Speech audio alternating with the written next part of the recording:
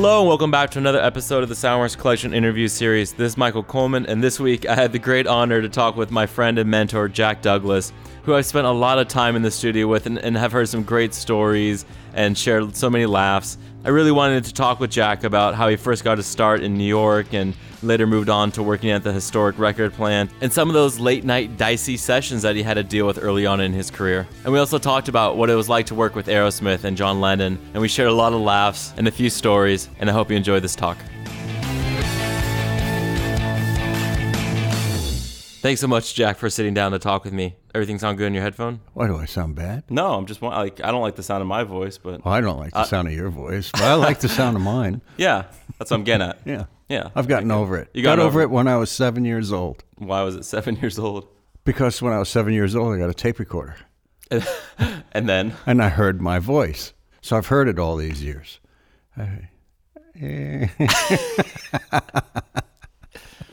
And then there's the laugh, and that's always been I've heard there. that. You've heard that too? Yeah. All right, great. I haven't gotten over my face yet, but I'm all right with my voice. All right, so why are you here in the first place? We're here, Emeryville, California, Expression College. Why are you here? I'm an instructor here at Expression College for Digital Arts. Right. And my course is kind of a wrap-up, and it's the psychology and etiquette of the recording session. So for people who've never been in a studio, how would you describe that? Well, let's put it this way. Most of my students think they know what they're doing until they get into the studio with me, and then they find out that there's more to it than plugging something in the wall. And yeah, I mean, there's the whole how you deal with an artist, how you work as a team, how you have to leave the ego at the door when you walk in, how you find out that the most important person in the room is not you, it's the artist. So all those things they have to deal with. Plus, they have to deal with me laughing my way through, laughing at them in the back of the room. Yeah. Well, what have you found was the equivalent for you when you were in their position? Did you have that? I was never quite in their position.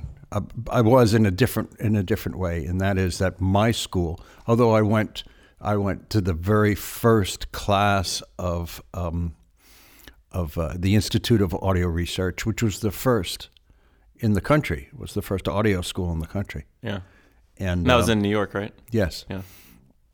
It was actually held in a hotel room. They didn't have a formal classroom. Honest to God, it was. So you had room service and the whole bit. As we used to order microphones. Yeah. I would bring them up. Anyway, my real school was, getting into an actual studio where I worked, and then working with, the amazing engineers. When I finally got to be an assistant, and they would pretty much murder you when you screwed up because it was real. We were dealing at a professional level. Well, this is research we're doing, right?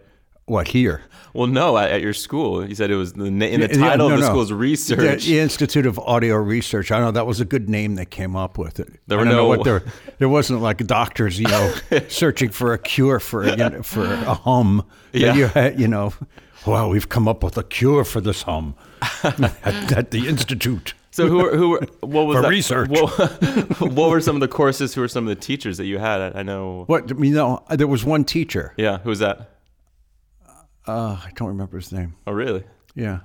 It just slipped my mind. It was one instructor. We had one instructor in our hotel room saying, this is a microphone. Now let's go on a field trip, because we're in a hotel room. So a field trip would be, let's go to a studio and let's go to a studio and see what's going on there. And so there were so many studios in the Times Square area where the hotel was. Yeah.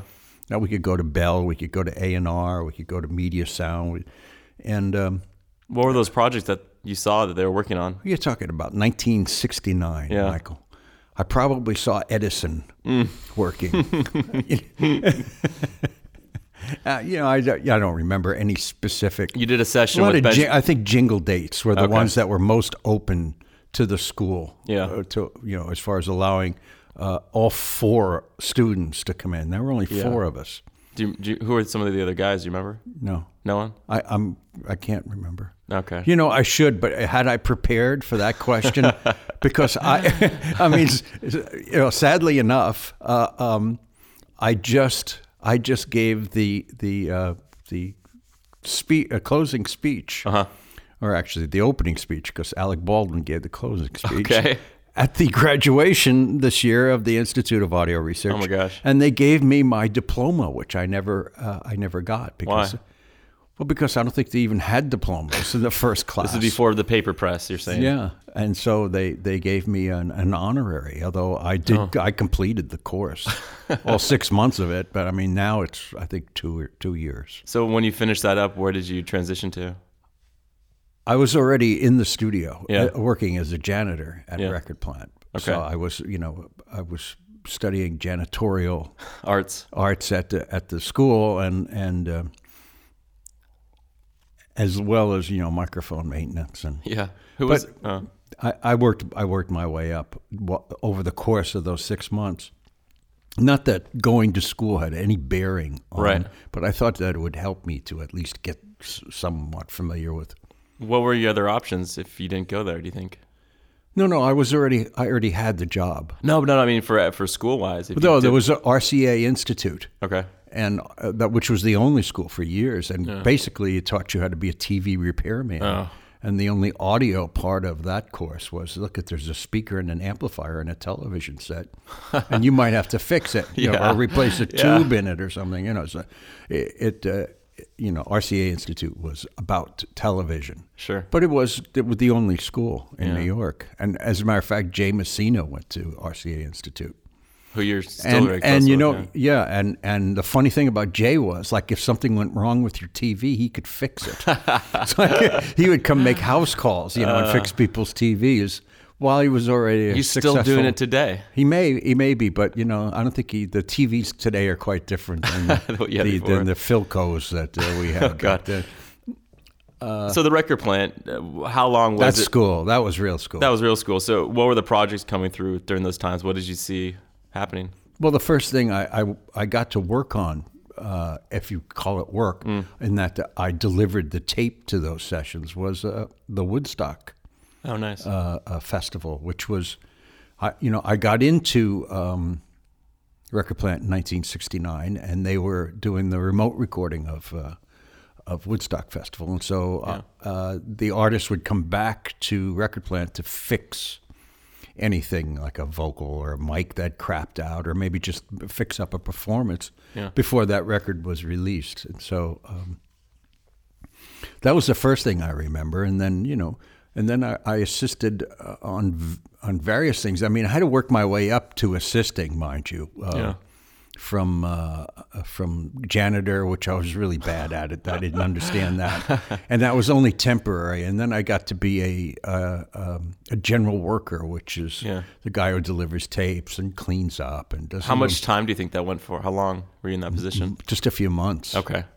I mean, I was really moving because I was you so went to school interested. For it, you had some... Well, I had no bearing on it. Yeah. I mean, a slight bearing, maybe. Yeah. But really, school was, being able to go in and hang out in a control room with a Roy Cicala or Tom Fly or Shelley Ackes would just show you a few things until you got to be an assistant, and then you learned it. You really learned everything. But I remember assisting on James Gang sessions and Mountain sessions and working with Bill Simzik and.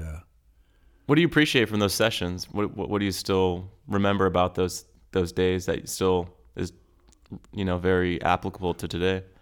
Mic placement. Yeah, for one thing, but it was running a tape machine and learning to anticipate and staying ahead of everyone in the room because. Someone had to hold it together. Yeah. If everyone was kind of screwy sometimes. And those times is usually what? You have the band, an engineer, and who else? It was just the band, the producer. Yeah. The engineer and the assistant. Okay. And it as an assistant, you really became part of the project, and you became relied upon to really, carry your load. And so, and that depending on the engineer would vary. So it could be that you just ran the tape machine for some. For others, you set up all the mics. For others, you set up the right mics for them that you knew they liked. Yeah. And you set up the patch bay because you knew which equalizers, which compressors they preferred. And you did everything so that the engineer, who was considered a star, really, would walk into the room and really just get at it. Sit down and start working. Yeah. Now, you find that situation again in today's situation would be that the mixer is the star, and the mixer has an assistant that sets up everything for him, lays in all his samples, does everything so that when and I'm doing the lobster claw thing for quotes. So that the mixer, when he comes in, can sit down and make that mix that he's doing of that artist sound like every other artist that he's ever mixed. Why do you think that shifted? Why has it shifted to this way and now? make it sound like his mix, like, oh, that's his mix. Yeah. That I recognize his samples. Yeah. Yeah, I mean, that's just the way. Do you miss that approach? I mean, or how it was treated? I mix the old approach, which is the band has a personality and you hear it. Yeah. But no one really cares about a band's personality anymore. In audio, I mean, everything from jazz to even producers who had a style of jingles, doing jingles. That was so. Today, everything's homogenized in it, and the labels look for making everything sound the same, so that it's compatible and competitive is the word they like to use. So before we talk about today, yes, what is today? It's so easy. It's so easy to talk about today. Yeah. Well, you mentioned Roy Cicala, and you've told me some great stories about working with him. And obviously, I feel like the people that came through Roy, like you said, Shelly Yakis and Jay Messina, and even Jimmy Iovine. That's right. Those guys went on to work on, and you too, went to work on some great projects. So what was it about Roy? What did he instill into you guys? I think, first of all, Roy attracted a lot of great clients. And then he was the kind of guy who would like pass that client on to you, because there was only so much work he could do. Yeah. His favorite things, that his pet projects were like doing things with his friends, or otherwise he would, he'd get a great client, and within a year you'd be doing that. You'd be working with that client, and you'd be passing it off to you, and then it was all yours. I mean, sure, there's a trust and everything that he kind of sensed from you guys. Yeah. Plus, we gave him 10%. This is true. Yeah. Not us actually, but the studio. The studio. Wow. Paid him an additional 10% from their coffers, because he brought those clients in, even though we were engineering. Incredible. Them. And in a way, it was a great moneymaker, because he could have 10 sessions a day going. Yeah. And he could only be doing one, but he was getting from the studios. Did he have a name for you guys? Roy Cicala and the something? Yeah, right. He should have. But I mean, he was very generous. But he had to trust you that you would do a good job with these clients that he gave you. Yeah. And if you screwed it up, then you would lose it. And you would. But I mean, Shelly Yakis, he gave Shelly Yakis his breaks, and Jay and myself, and Jimmy, Greg Calby, who now owns Sterling, and and the list goes on and on. Yeah. So, we lost him recently. Yeah. It was very sad. But, he was an interesting guy. He had a great sense of humor. Never really wanted to be in the spotlight at all. Mm-hmm. Just like I said, his favorite things were to be like working with his wife, or to find some funky little band. Like there was a band called Gut Bucket. Well, what kind of music was it? It was R&B, and he loved working with this band. There was a guy with a voice like this. He just loved that. And there was Band of Motherfuckers. You can swear, it's all right. Yeah, and that was they were all session players, but they would That was Roy's little side project, Band of Motherfuckers. BOMF. Oh, good. Was their name. Okay. And there were a lot, there were great players in it. Yeah. So, Record Plant, how long were you there, and how late did those sessions run? Oh, how long did they run? I mean, there were some sessions that I did. I was reminiscing about this just recently to someone. There was a client who did a lot of R&B, but he and his partner were pimps, and we were in Times Square, and this is in the '70s, and it was pretty rough out there on the street. It was so. I would always get stuck doing these dates with this guy. They would start at 8 at night, and they would go till the sun came up. Yeah. And the reason why they went till the sun came up is because they were COD dates. They were cash. Oh my gosh. And the owner of the studio used to say to me, "You get the cash up front, okay, before you do the session." Now these guys were bad news. They were like rough. Yeah. And they would come in purple suits and hats with canes and everything. And they would come in, and they would put their guns under the tape machine. Oh, God. They would put 2 guns under the tape machine. Yeah. And then they would have some girl singer or something that they liked, and we would do a date. They would get some musicians to play that were pretty good. And I was supposed to ask for the cash up front. There's no way you could ask for the cash up front. How old were you then? 23. Okay. There's no way you could ask for the cash up front. You would keep hinting to them that, and they would say, "Don't worry, man. You get paid." And then when the sun came up, their girls would come in off the street with like a load of cash. You fall asleep on the couch, basically. No, they'd come in from their night of working. Yeah. And then turn the cash over to these 2 and then pimps, you get paid. And then they would pay me. So it's not blood money, it's something else. It's cum money. I don't know. It's money is on the come. That's what they'd say to me. Your money's on the come. Good Lord. Oh, my. But there was actually come on the money. Jeez Louise. Oh, wait a minute. So that was. But those dates would go all night. But there were other sessions you did too. There were rock and roll sessions that were fueled by cocaine. That would go on for days. Mostly the cocaine was supplied by the labels, who would put it in their budget. No way. Oh yeah. And usually delivered by someone from the label. And the idea was, we'll keep them in there and keep them working fast. And this way we'll get the record in a hurry because they'll be all coked out of their heads. It was a time not good. And place. Yeah. Not good. And then you'd have to take a Tuinol to finally get to sleep. But, those are the bad old days. So what can you take away from your Record Plant time? I mean, obviously, everything. I learned everything in those rooms. Did you think that you were going to stay there, or was this just kind of an in-betweener?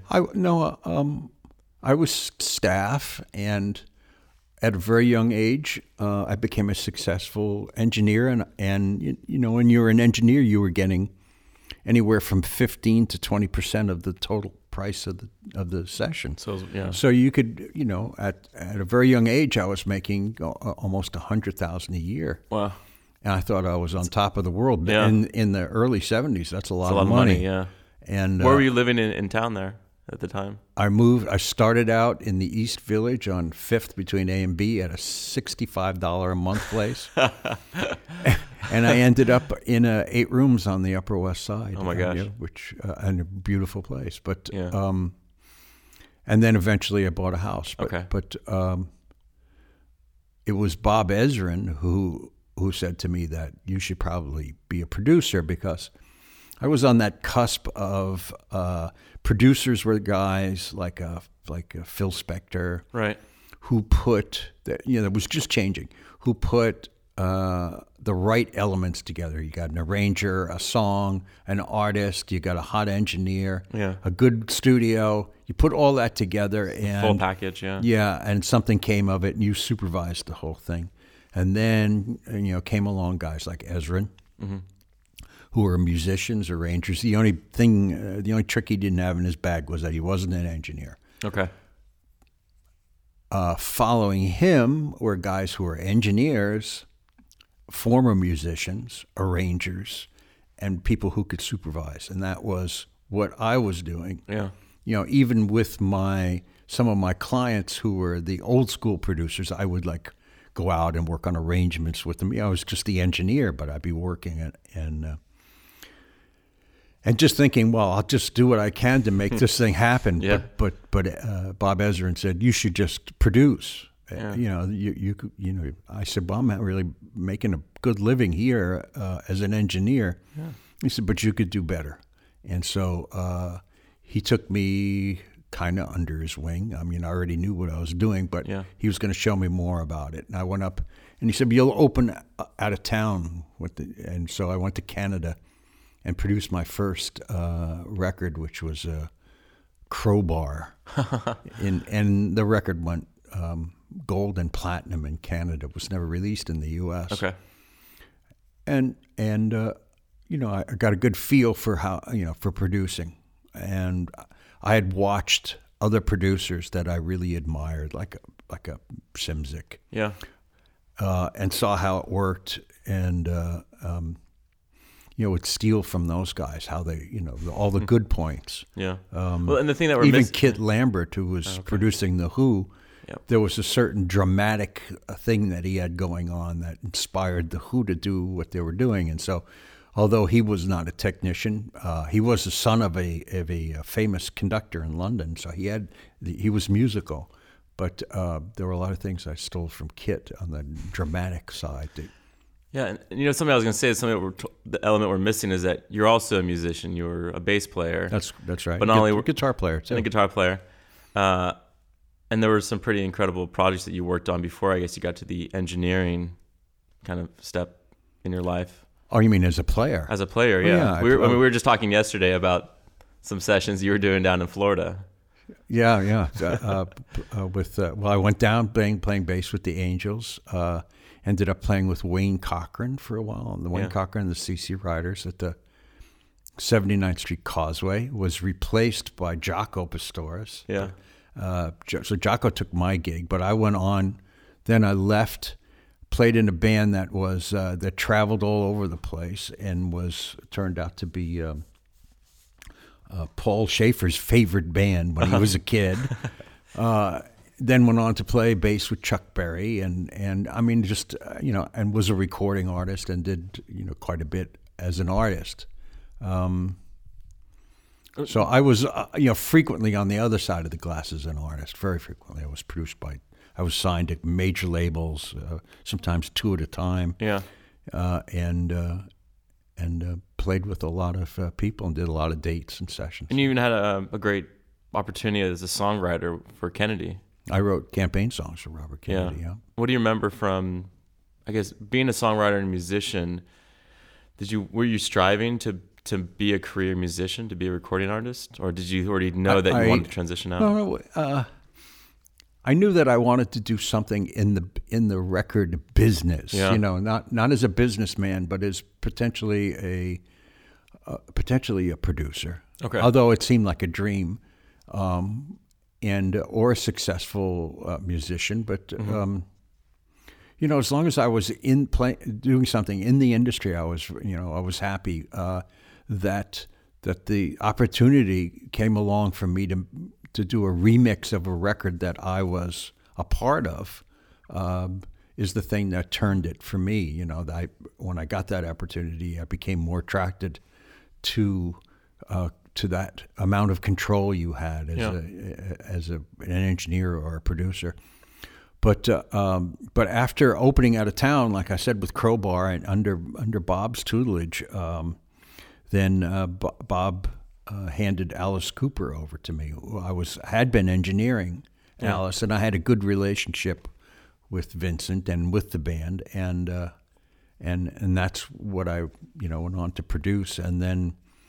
Because of my relationship with the New York Dolls, which I had engineered and almost produced in a sense, the first record, the management of the New York Dolls had what they called their baby band, and And that was Aerosmith, and they gave me that as a kind of reward. Although it went through Ezrin first, and then Ezrin said, this is definitely for Jack. Yeah. And so, then I was off and running. I mean, I was starting to have hits out of the... I mean, we're talking about some monumental, huge albums. And at the time, I think obviously you're seasoned. You're now in a producer role. Yeah. Did you feel that... Did you have a sense of the impact of these albums? That how they would lay kind of the foundation for the rest of your career? None at all. Yeah. None. When did you gain perspective? You have to... I was producing things that were like right off the wall. I mean, I was producing Sha Na Na. Yeah. I was co-producing Allen Ginsberg with Bob Dylan. Just all I could think of was this is work, to do it. And no, I didn't think. Sure, I looked forward to getting a copy of Billboard to see how successful my stuff was doing, but I was not. The press was never particularly fond of anything I did. On occasion they like Toys in the Attic got like the worst review ever in Rolling Stone. They just said it was a mess. Yeah. I clearly thought that it wasn't. Well, what is it about? Because all these albums are classic rock albums that come out of this era that people hold to be like just the foundation of American music. I mean, there's a sound and a statement. Well, American rock and roll. American rock and roll, right? Well, I mean, before that there was great stuff. Yeah. You had a whole thing being laid down in the 50s and 60s. It was just amazing. I just fed off that. Yeah. I mean, that was my foundation, 50s rock. What bands were you hoping that you could replicate with one of the projects that you were working on? Was there something that you carried from? For feel, it would always be Gene Vincent or Buddy Holly or the Everly Brothers. For feel, for authenticity. Yeah. I always wanted that. For production value, there were so many. Procol Harum was probably the one that influenced me most production-wise. Yeah. What about some of the stuff that was coming up across the water? Was that hitting you at all? That's what I mean. Procol Harum was English. Yeah. I mean, that's all for production value. I only listened to, Beatles. Yeah. Procol Harum, the Stones. Yeah. But I mean, there was no way. I felt I could get close to what Procol Harum was doing. In my fantasy, I would make a record that sounded like a Beatle record. This is something I'm still trying to do. Yeah. That stuff is just. It was just such magic. The sounds of those Beatle records, particularly from Rubber Soul on. It's just incredible. And they did things. It's almost like whatever I do in the studio, I feel like, it's already been done. Yeah, they did it. In some shape or form. Though I loved that production and the sound of those records, I felt I couldn't. I didn't even have the tools to get close to that. But I would. Look at Procol Harum and say that I can get close to that. I'm going to aim that way. Yeah. So what happened when Aerosmith lands in your lap? What were your thoughts when you first met them and you guys are in a room and you start talking about music? Well, the first thing we found out was that we were all Yardbirds, freaks, and that we love blues and we love guitars, and we talked about vintage guitars and we were very, we were sensitive to what kind of amp was being used for what kind of sound and what kind of drums, the bass, what kind of strings, all of those things, I had in common with each and every member of that band. Mm-hmm. And so, and also we were cut from the same cloth. We were kind of, rough street, a product of a rough street life. Yeah. Except for maybe Tom. Yeah, sure. Everybody else had that edge to them, Tom just very polite but super interested in music in particular and not so much in technology, but. Yeah. But the other guys were like, Joey was an R&B head, and it was all about laying it down like that. And Brad was all about that sound, getting that sound, looking for it. So was Joe. And what can you say about Steven? You're Steven, an amazing voice. Yeah. And I remember they had already done their first album, and I remember making the change from the sound that he used on the first album. It sounds like Kermit the Frog. Yeah, he had this thing going, and he thought it was cool. Yeah. And then we started morphing into his real voice, which was dynamite, amazing. And I remember getting death threats from. Yeah. We went looking for stuff and getting. What did you do to Steven's voice? That's not Steven singing. What the hell? Yeah, but he was a man of many voices, very powerful. Yeah. So when you guys were arranging those sessions, I mean, we don't need to go into like details of liner notes, but how did you want to treat them? Because they were a new band to you, and this is their first album, but they also were coming in off the road of touring or playing and having a presence already. I mean, they had some reputation in New England. Yeah, sure. But they didn't really hit the road until after. Hit the road seriously. Yeah. Until after that first album, Get Your Wings, and then they hit the road between Get Your Wings and Toys in the Attic, and then after Toys in the Attic, then the sales of both of the first two albums went up through the roof. Dream On became a hit. Walk This Way became a hit. Sweet Emotion became. Yeah. Both records were getting airplay. So, when I first met them, they were playing high schools. Right. And some minor opening for, a few acts. Smaller clubs or just. Well, some large venues in New England, but. But when they came into the studio, what was your sense of them? Did they have a sense of the recording environment? Did you feel like none whatsoever? So they're pretty green. They were green, yeah. They made believe they weren't, but they were. Yeah. But that was fine because I was green too. So the thing that we all got to do was to experiment and explore together, which was really cool. They let me do things because they trusted me, and I let them do things because they were new and they had an edge on everything. What was it that made in your mind that album what it is in terms of the musicianship? Which one? Toys in the Attic. That's that between Get Your Wings and Toys.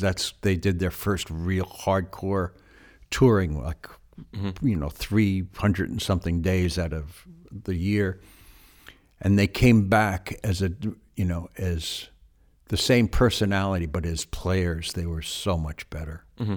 They were really had been seasoned over that year as players. Yeah. And they had a lot of good ideas. And we were allowed to have really, really long pre-production periods, and which we needed because they came back with riffs more than they did with songs. Yeah. So we were able to complete the vision in pre-production and then take it in. I've been really fortunate that you've introduced me to them, but then also I've allowed to see that writing process and the collaboration that you have with them. Was that the same way that you guys worked then? Has it been pretty consistent all throughout? This collaboration. Absolutely. Even the last record. Yeah, getting everyone in a room. Absolutely. And working it out. Finding it. Yeah. You see the guys, their lights go off when they hear something that really works, and so one guy turns it over to the other. He adds something. Then more lights go off, like, whoa, this is cool. And then Steven puts his, 50 cents in, and then it rolls around some more, and it keeps going and going and going until we come up with something. But it's we're lucky. We were lucky to have that kind of time in both Columbia Records and Lieber Krebs allowed us to spend months in pre-production. For you, with those sessions, with the time that you would have, were you able to kind of get into a groove in the sense of coming back, going 6-7 days a week or whatever, and just getting into a rhythm with them? Or yeah, of course. Taking breaks. Sure, we had an absolute routine. I mean, Joey Kramer and I in the morning would go to the gym. Yeah. Then I'd go back to the hotel. Tom Hamilton would pick me up. He would have a copy of the New York Times. He'd hand it to me, and I'd read him the New York Times. Yeah.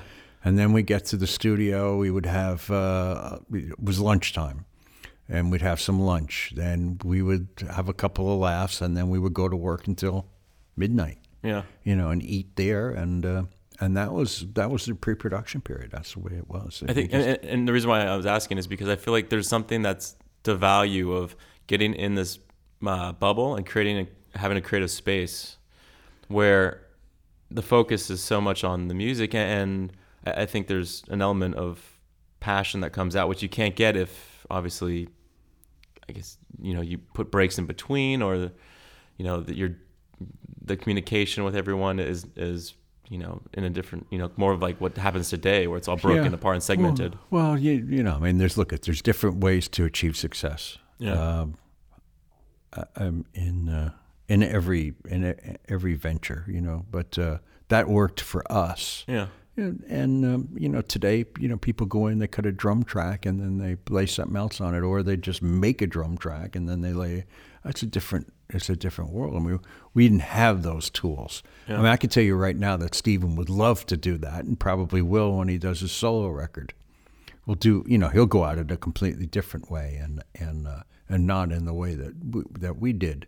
And if I do Joe's solo album, Joe's the kind of guy who he feels comfortable with working in that environment where you work it up, you get a recording of it, and then you hone the little things that could happen, and then you move on, make a master of it, all in the same room with players he likes to work with, whether they're in the band or guys that are friends of his. Steven will go about it in a different way. Yeah, he looks to make a very modern pop record. Yeah, looking back on those first albums with Aerosmith, how would you describe the transition of working on big albums that were huge splashes? What did that do for you with exposure to new artists and then transitioning? I can't tell you because I was always so busy. Yeah. I tried every time I went to move onto another record, I tried to make it not anything like the record I had done before it. So if I moved from an Aerosmith to a Patti Smith, that was going to be a big change. And then from a Patti Smith to a Cheap Trick, that was. Did people want that? Obviously, they went to you and said, "We want what you did." I would always get, give me Aerosmith, or, and that's, I didn't want to do that. Yeah. Because you get pigeonholed. Exactly, yeah. So I never got pigeonholed, and I would be able to do Graham Parker and then the Knack and then, Supertramp or whatever. I wasn't, because I had done Lennon, I would be attractive, Supertramp would be attracted to me. Not because I did Aerosmith, and Lennon was attracted to me for completely different reasons that had nothing to do with any of my work, but just more about who I was with him. So being such a big Beatles fan, where was your headspace when John wanted to work with you? What were your thoughts about that? I was surprised. Yeah, because he could work with any producer he wanted to, and he hadn't worked in years. Working with him was not something that shook me up because I had known him for some years by then, by the time I produced him. And I knew Yoko very well, and I just knew I knew that scene. Working with him was more about trust than it was about anything else. There was a certain, you had to be at least a good producer. You didn't have to be. I didn't have to be George Martin. Yeah. But I think there's something, because you knew him before, you weren't coming in just trying to get each other from. This, no, I had no agenda. I never had an agenda with him. It was just about making good on what his vision was, which was I knew I was going to get some crap for, because he came to me with, he said, we're not going to make a rock record, okay? Let's get that straight. Yeah. I know you're a rock producer, but I know you're another kind of producer too. We're not going to make a rock record, and you're going to get hell for it, because everyone wants to hear "Come Together," and we're going to make a record about a man facing the second half of his life, a middle-aged man settling down, who just had been through the rock wars and was now entering another phase of his life. So it's, working with studio musicians, not a band. Yeah. And even when because I couldn't resist it, and brought in Cheap Trick to cut some tracks with him, he loved it. Yeah. But then, both he and Yoko pointed out that, listen, this stuff is great that we cut with Cheap Trick, but it doesn't represent what is going to be on this record. This is supposed to be mellow, smooth. Yeah. Different space, different. Yeah. So what happened to that material? It was released. Yeah. I mean, we recut those songs by playing the Cheap Trick versions into the studio guys' headphones and letting them play along with it, so that we could get the feel that Rick Nielsen and John worked up live in the studio, which was really quite good. And it was a blast. We had so much fun. But then adding their kind of their smoothness to it. Yeah. And then, of course, when it came out, the critics were like, wow, what did you guys do? And it was supposed to be, John Lennon's supposed to be a rock and roller. This is like an adult contemporary, which if John read that, made him light up. That's exactly right. What you're after, yeah. That's what we're about here. Yeah. That's what this is. That's where I am. So anyway. I mean, Double Fantasy to a lot of people is a special album, and obviously special for you because of the opportunity and just the experiences you had with John and Yoko. Do you feel, looking back on now, and I mean, this is just my own thoughts, would you change anyway? No, nothing. Yeah. Not a thing. Well, I had the opportunity to make all the changes I wanted in the mix when we did the stripped down version of it. Yeah. But all I wanted to do on that was expose to the listener how good that band was. So you hear just the basic tracks. They're just incredible musicians. You hear those basic tracks, and you hear and how incredibly talented John was. And so you hear mostly his live vocals with no doubling and not any effect on them, just very dry. It's mostly what you're hearing is what happened. Yeah. During the recording, what it sounded like to me to be there listening to John singing these songs with this band. Yeah. And so that's what that stripped down version of Double Fantasy is, which I think is very good. Yeah. But it gives you a different perspective. Hold on. Great. So let's see. With this album, Double Fantasy, coming out as album of the year. Okay. How do I feel about the success of winning a Grammy this year? Let's not talk about that. Okay. Because everything that happened then, the success, the Grammy, was all shadowed by losing him. So it was not. There was nothing was right about that success. It was all off. There was. No, there was a black cloud over everything. Yeah. It took me years before I could even go listen to the record. Years and years, maybe a decade. Yeah. But were you able? Did you go in to continue working after that period? I did. Yeah. In fact, I booked myself sometimes 2 projects at a time, just to keep your head somewhere else. Yeah, but it didn't work out too well because I was not in good shape. Yeah. So at what point could you at least think about working? What was a project? I took many years off. Mm-hmm. I went back to work with Supertramp. Okay. I worked through the 80s. Yeah.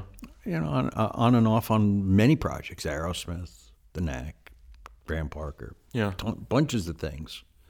But my head was going further and further out of it. Did you want to continue And I working? took 3 or 4 years off, did nothing. Okay. Nothing. Just nothing at all. And then went back to work when I went back to work with Supertramp in the early 90s. Yeah. And then just went back to work and like one after the other again, and happily. Yeah. But it took a while to clear my head from that experience and the drugs I took to medicate those feelings that I had. And when I finally cleared my head, I cleared it. I cleared it for good. You know, as far as the drugs or alcohol or right. I mean, it's as close as losing a family member, I imagine. I can't say that because the only family members I've lost are my parents, which is acceptable because you lose your parents. Right. But it was like losing a friend. Yeah. Okay. For you now, gosh, I mean, that's between the mid 80s through now. I mean, there's just been handfuls of projects, and you've continued to keep yourself busy and work on amazing projects. Guys who get into music production, this is our outlet for creativity. We have to express ourselves some way, and this is what we enjoy. This is where we enjoy the collaboration and the headspace we be in. I guess you've since gone on and worked on some film projects. You've gone into other spaces. We have to go into other spaces now because the business has changed. We have to change with it. What you would consider an old school producer like me. Mm-hmm. I don't sit in a room and make tracks for people. I'm not the vocal specialist. Yeah. I'm not a mixer. I do all those things except make tracks. Yeah. But I've been recording vocals for a gazillion years. I've been mixing for a gazillion years. But now apparently there are specialists who just do that. So and I'll leave that world to the specialist. Yeah. And I'll make records with people who want to make records where from start to finish or from start to mix up to the mix point. They want me to come in and work on arrangements with them and this and that and everything. There's very few of those left. But there's something that you bring to the table which people still hold to be important. Maybe. I don't know. On. I mean, I'm still working. Yeah. But it's.